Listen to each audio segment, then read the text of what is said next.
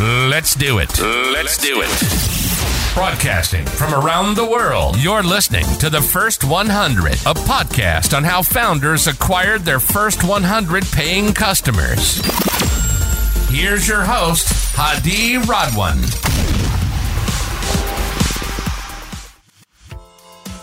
Marc, good to have you on the show. How are you doing today? Very well. Nice to be here. Thank you for having me. Amazing. You're one of the few stories that we have on the podcast that's bootstrapped. Usually most of the people we have on the podcast, they've raised some sort of money. So tell us a little bit. You've built that 22 years ago. Yeah. What inspired you to build MAD, and tell us the story. What's MAD? MAD was... I got into the business through the printing industry, the advertising business through the printing industry back in the 90s when larger print shops were trying to have in-house agencies to just print more work, right? So kind of a failed idea from its start because you're not really looking out for the benefit of the customer. You're just trying to keep the presses running. So it was kind of a weird way to get into the industry, to look at it and learn it just from that perspective. Still love the printing industry, still own a big commercial print shop and do some fulfillment and other things that support some of the e-com business that we do, but have always had like a love for tech. So I joke, but that's to me one of the most important things as an entrepreneur is to stay curious about things and to constantly want to learn about new things and new ways to do things and to bring that to your customers. And to me, that's what you get paid to do. That's the value that you bring is, your creative thinking and your ability to bring them new ideas. Even if you might be a little early or a little ahead, it shows that you're thinking and you're testing. And, sometimes that's the way that you can kind of work out an idea that might be not exactly there yet, but you might be able to work it out for something that's coming in the near future. So if I'm a customer and I come to you, what do I expect? I mean, we're a creatively led company. I was a fine art photographer before I fell into graphic design, which led me into the printing industry. I would say most of the people that you work with here had a fine arts background in some way or another. Even some of the project managers have fine arts background. And we have a nonprofit here at MAD that supports the arts as well. So it seems to attract people in that same way. So for us, it's creative thinking. I mean, that's our favorite customer is the customer that comes to us with a problem that they've had trouble solving. And we don't care what it is. I can point to one in particular that we had no business doing, really. It's probably my favorite project that we've done for a pretty large company. It's Southeast Toyota. They're a distributor of Toyotas for the Southeast United States. And they wanted to capture photographs of the cars in 360 inside and out, but they needed to do it in the manufacturing lines. And they needed to do it at high speed so that you needed to be able to do it in under 90 seconds, including driving the car in and out. And they had worked on it for 3 years and weren't able to solve it. They came to us for software. And when they explained to us the problem, we brought them a solution for the entire thing, piloted it in a warehouse that we had, and then built it, took that one and installed it in one of their 3 facilities. It ran for 3 months, worked, and then installed 16 more. And that's one of the things we're probably most proud of, so it's... Take us back to your early customers. How did they find you, or how did you find them? And if you fast forward to today, how did the acquisition strategies back then change? Is there new things that you've seen that no longer works? Yeah. Early days, it was a lot of word of mouth. Again, coming out of the printing industry, we were doing a lot of things. So we kind of had multiple segments that we were going after. And also being small, you didn't turn down anything. So anything that walked through the door, you took. And quite honestly, learning over a number of years, you learn that there's time vampires, that it doesn't really matter how much they're paying. It's just not worth it. Even from the way that we built websites, we used to do any website anybody wanted. So $3,000, $5,000, whatever it was. Then you start to learn, well, the $5,000 website takes me the same amount of time as the $25,000 website. And then you realize the $25,000 website more or less is the same amount of time to do a $100,000 or $125,000 website. You just build it a little more complicated and with a little more intelligence. So we started raising our minimums and started becoming a little more particular with who we worked with so that we could acquire customers that you hate to say it this way, but someone who's only got a certain amount of money to spend on the website, they're watching that a lot closer. They've got more revisions. They're questioning everything instead of just letting you do and guide them in the way that should be, which is what they come to you for in the first place. And then when it's someone who has a bigger budget for a website that way, they're hiring you and they're kind of already It's almost like a professional customer versus a minor league customer, if that's any way to put it. And you can do better work that you can be more proud of, that's more successful, and all these other things, make more money and collect more of those and essentially be able to spread yourself out. And that was something that took a long time to learn because as a small business person myself, I didn't like turning down work. I felt like I was being kind of snobbish, let's say. And I had to learn that it's just good business to do it that way. It was better for my employees. It was better for everybody involved, very honestly, for it. It just didn't suit us anymore. So that was hard because the company started with me and a laptop. So through these things, there were lots of learning lessons along the way, and that was a hard one.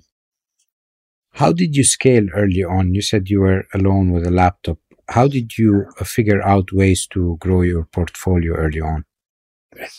Rolled up your sleeves and you knocked on doors, really. I mean, I didn't have, obviously, a sales team. It was just anybody that I did work for, I encouraged them to pass me on to other people if they thought I did a good job and thought that I treated them fairly. And the word of mouth stayed for probably the first 5-6 years of the company that way. And then we brought on our first salesperson who was like an industry salesperson, but we just did things differently. They came from a bigger agency and I thought I could roll them in.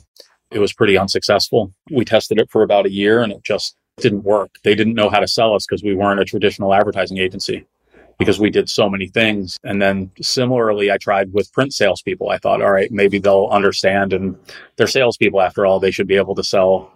So they had no idea about the tech and all the other things. So it was kind of lost. And our first successful salesperson was actually a copywriter that worked for us for a few years. His copy was okay, but it just wasn't at the level that we wanted it to be, but he understood the company perfectly. And oddly enough, really great kid, could talk to anybody. I actually was behind him in line at a coffee shop, and I watched him just strike up conversations with like 3 different people in the coffee shop that he didn't know.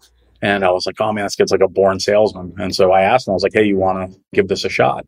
Started out making him do cold calling just to get his teeth kicked in. And then it was about 8 months, he started to turn that corner. He understood us perfectly, and then he was able to sell us. And eventually he was able to train other salespeople, which worked.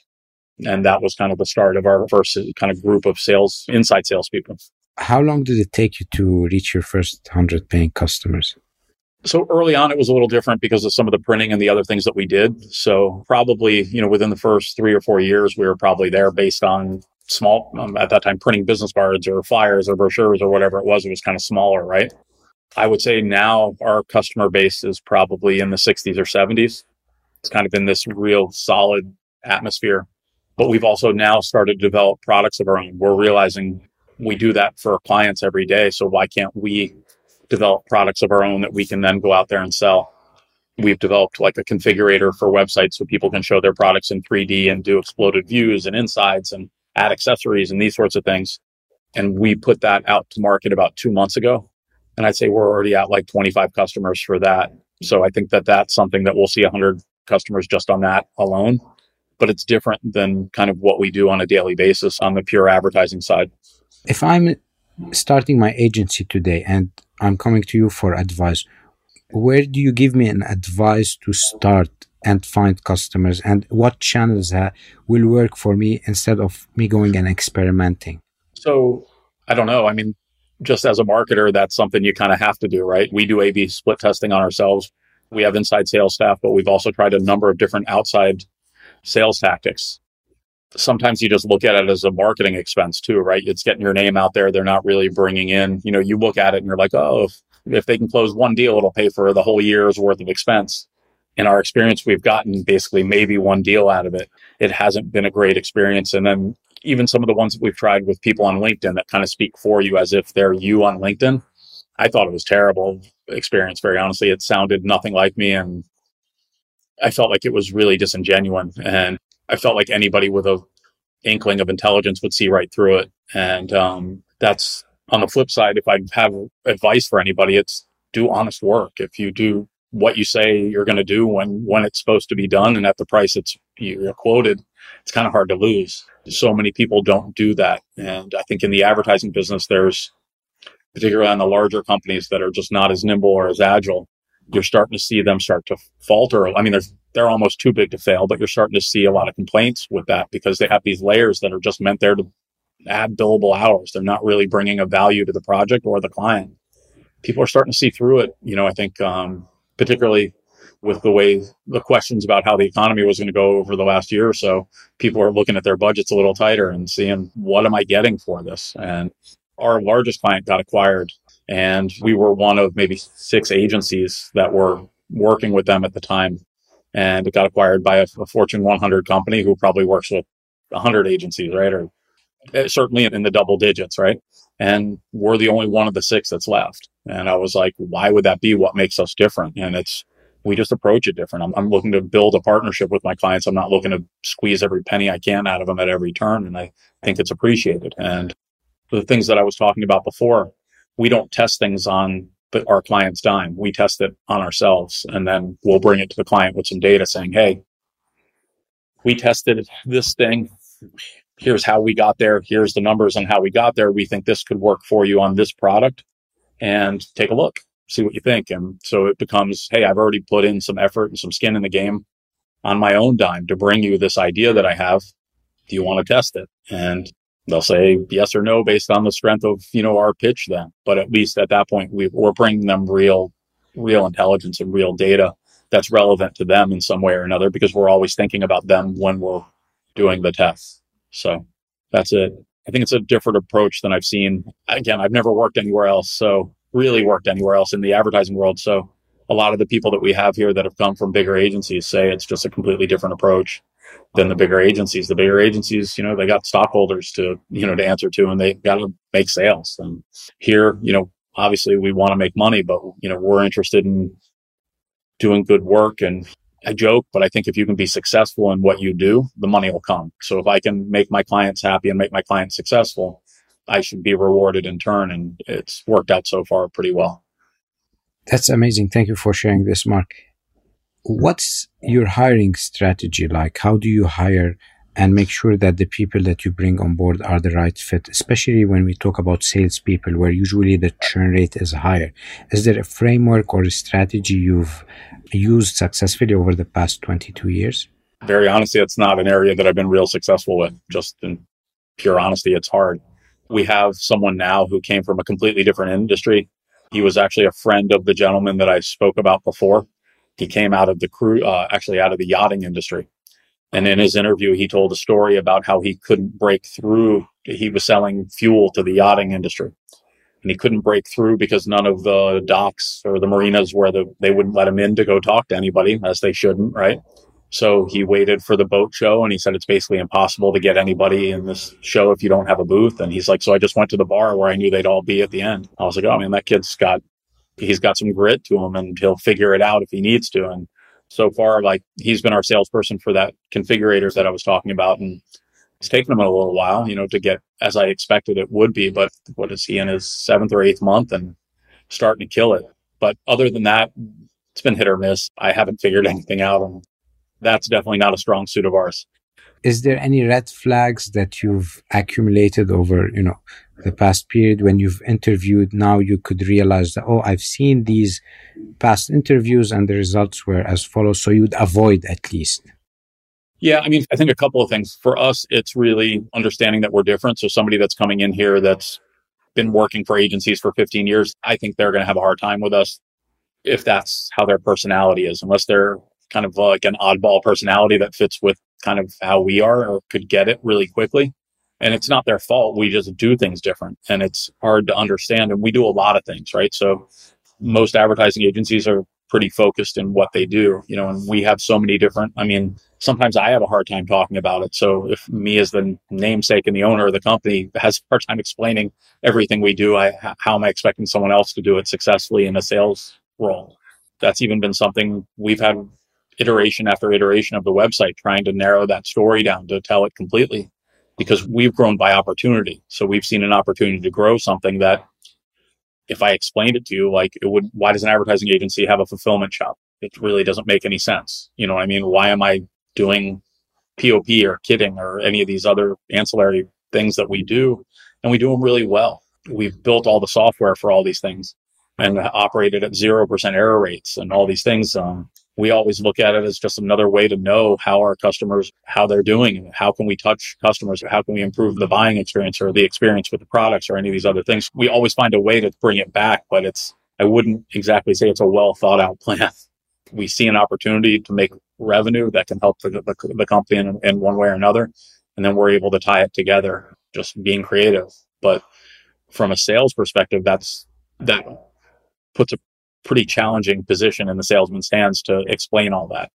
So the way that we've tried to approach it with them is focus on one area and just sell this. And if you see an opportunity for something else, just bring it into whoever's in charge in that area and let them help you sell it in. So that's how we've tried to modify it to make it easier on them. But we're still, very honestly, we're still kind of figuring that out ourselves.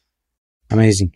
What is a principle that you live by that has helped you, grow your business? Yeah. Stay curious and look for opportunities. Those are things. I love new things, and I've surrounded myself with people that love new things. So we start sharing things. And then when too many of us start sharing the same thing, we're like, hey, we should probably take a hard look at that. And even to the point where that nonprofit that I talked about on the arts started getting too close to the for-profit stuff that we do. And, with all the 3D and metaverses and that kind of stuff, it started intersecting to where we actually have now a for-profit side of that business, and then how to change the nonprofit side, because we were working with a lot of emerging artists on the nonprofit side, and the level of their work, we didn't want to hurt and reflect upon the level of that we're actually doing, because, our name's attached to it. So it became, stay curious and look for opportunities, because they're always there. If you just listen to your clients talk, sometimes when they're not even talking to you, you'll overhear an opportunity and then go, I like risk. I don't gamble, but I look at things and I call it simple math. I can make the numbers work in a very simple way and do it. A lot of times I'll put skin in the game. And when you come to the customer and say, hey, I've acquired this piece of equipment, or I've done this, and I think I can help you in this way. I overheard you say this problem, and you're my partner. So I took it seriously and I made this investment. Like I had said before, I tested it on myself and I was able to do this. I can do this for you and help your business in this way. It's been a successful model for me. Is it for everybody? I don't know. I've certainly had some losers on that too. It's not all, you don't always win. That might be one of the reasons I'm bootstrapped. I don't know if I could answer to investors on some of the things that I've done, but I've got a good percentage on it. I've got, I think, good instincts when it comes to it. Amazing. One last question, Marc. What's next for you and your company? So the next thing that we're working on is, when I was talking about getting into the arts, so we're opening an immersive museum. We acquired a building. Sorry, I'll step back a little bit. We acquired a building, 50,000 square foot building on 3 acres that we joke is a playground for us. So it's literally a tech playground. Anything and everything that we get into, we test here. We're doing some immersive experiences for a children's hospital. We recreated the room upstairs, and we're able to bring the principals from the hospital over to see it. And they didn't know why we were bringing them over. We didn't tell them. And so they walk in and they were like, crap, I don't have to interfere with any of my patients. I'm sold, right? And so they were already sold, but they were able to do that. So upstairs, we are opening an immersive museum, which sounds great because it's art and there's a lot of immersive museums happening. And we've been working with a lot of these artists on different projects, both for arts and then also for brand work. For us, it's an R&D playground for our retail clients. You're playing with a lot of motion sensors, and you're able to capture an immense amount of data and other things through these experiences. And again, for me, it's ways I'm going to be able to go back to my customers and say, hey, I did this thing. I was able to have 20,000 people interact with it, and I was able to find out this. And we could do this in a retail environment. What do you think? Yeah. So I couldn't have more fun doing it either. So I seem to have lucked out on this one. Marc, thank you for stopping by. How can people reach you? Our website, yeswearemad.com. And for the art side, it's yeswearemadarts.com. Yeah, that's probably the easiest way. I know we're on social and all that stuff, but I'm not real good at that. So I'm sure everyone can figure it out through the website. Amazing. Thank you again, and we wish you the best of luck. Thank you. Thanks for having me. Thank you so much for listening to the First 100. We hope it inspired you in your journey. If you're enjoying the podcast, please subscribe to our podcast on Apple iTunes, Stitcher, Google Play, or Spotify and share it with a friend starting their entrepreneurship journey. Leave us a 5-star review. Your support will help spread our podcast to more viewers.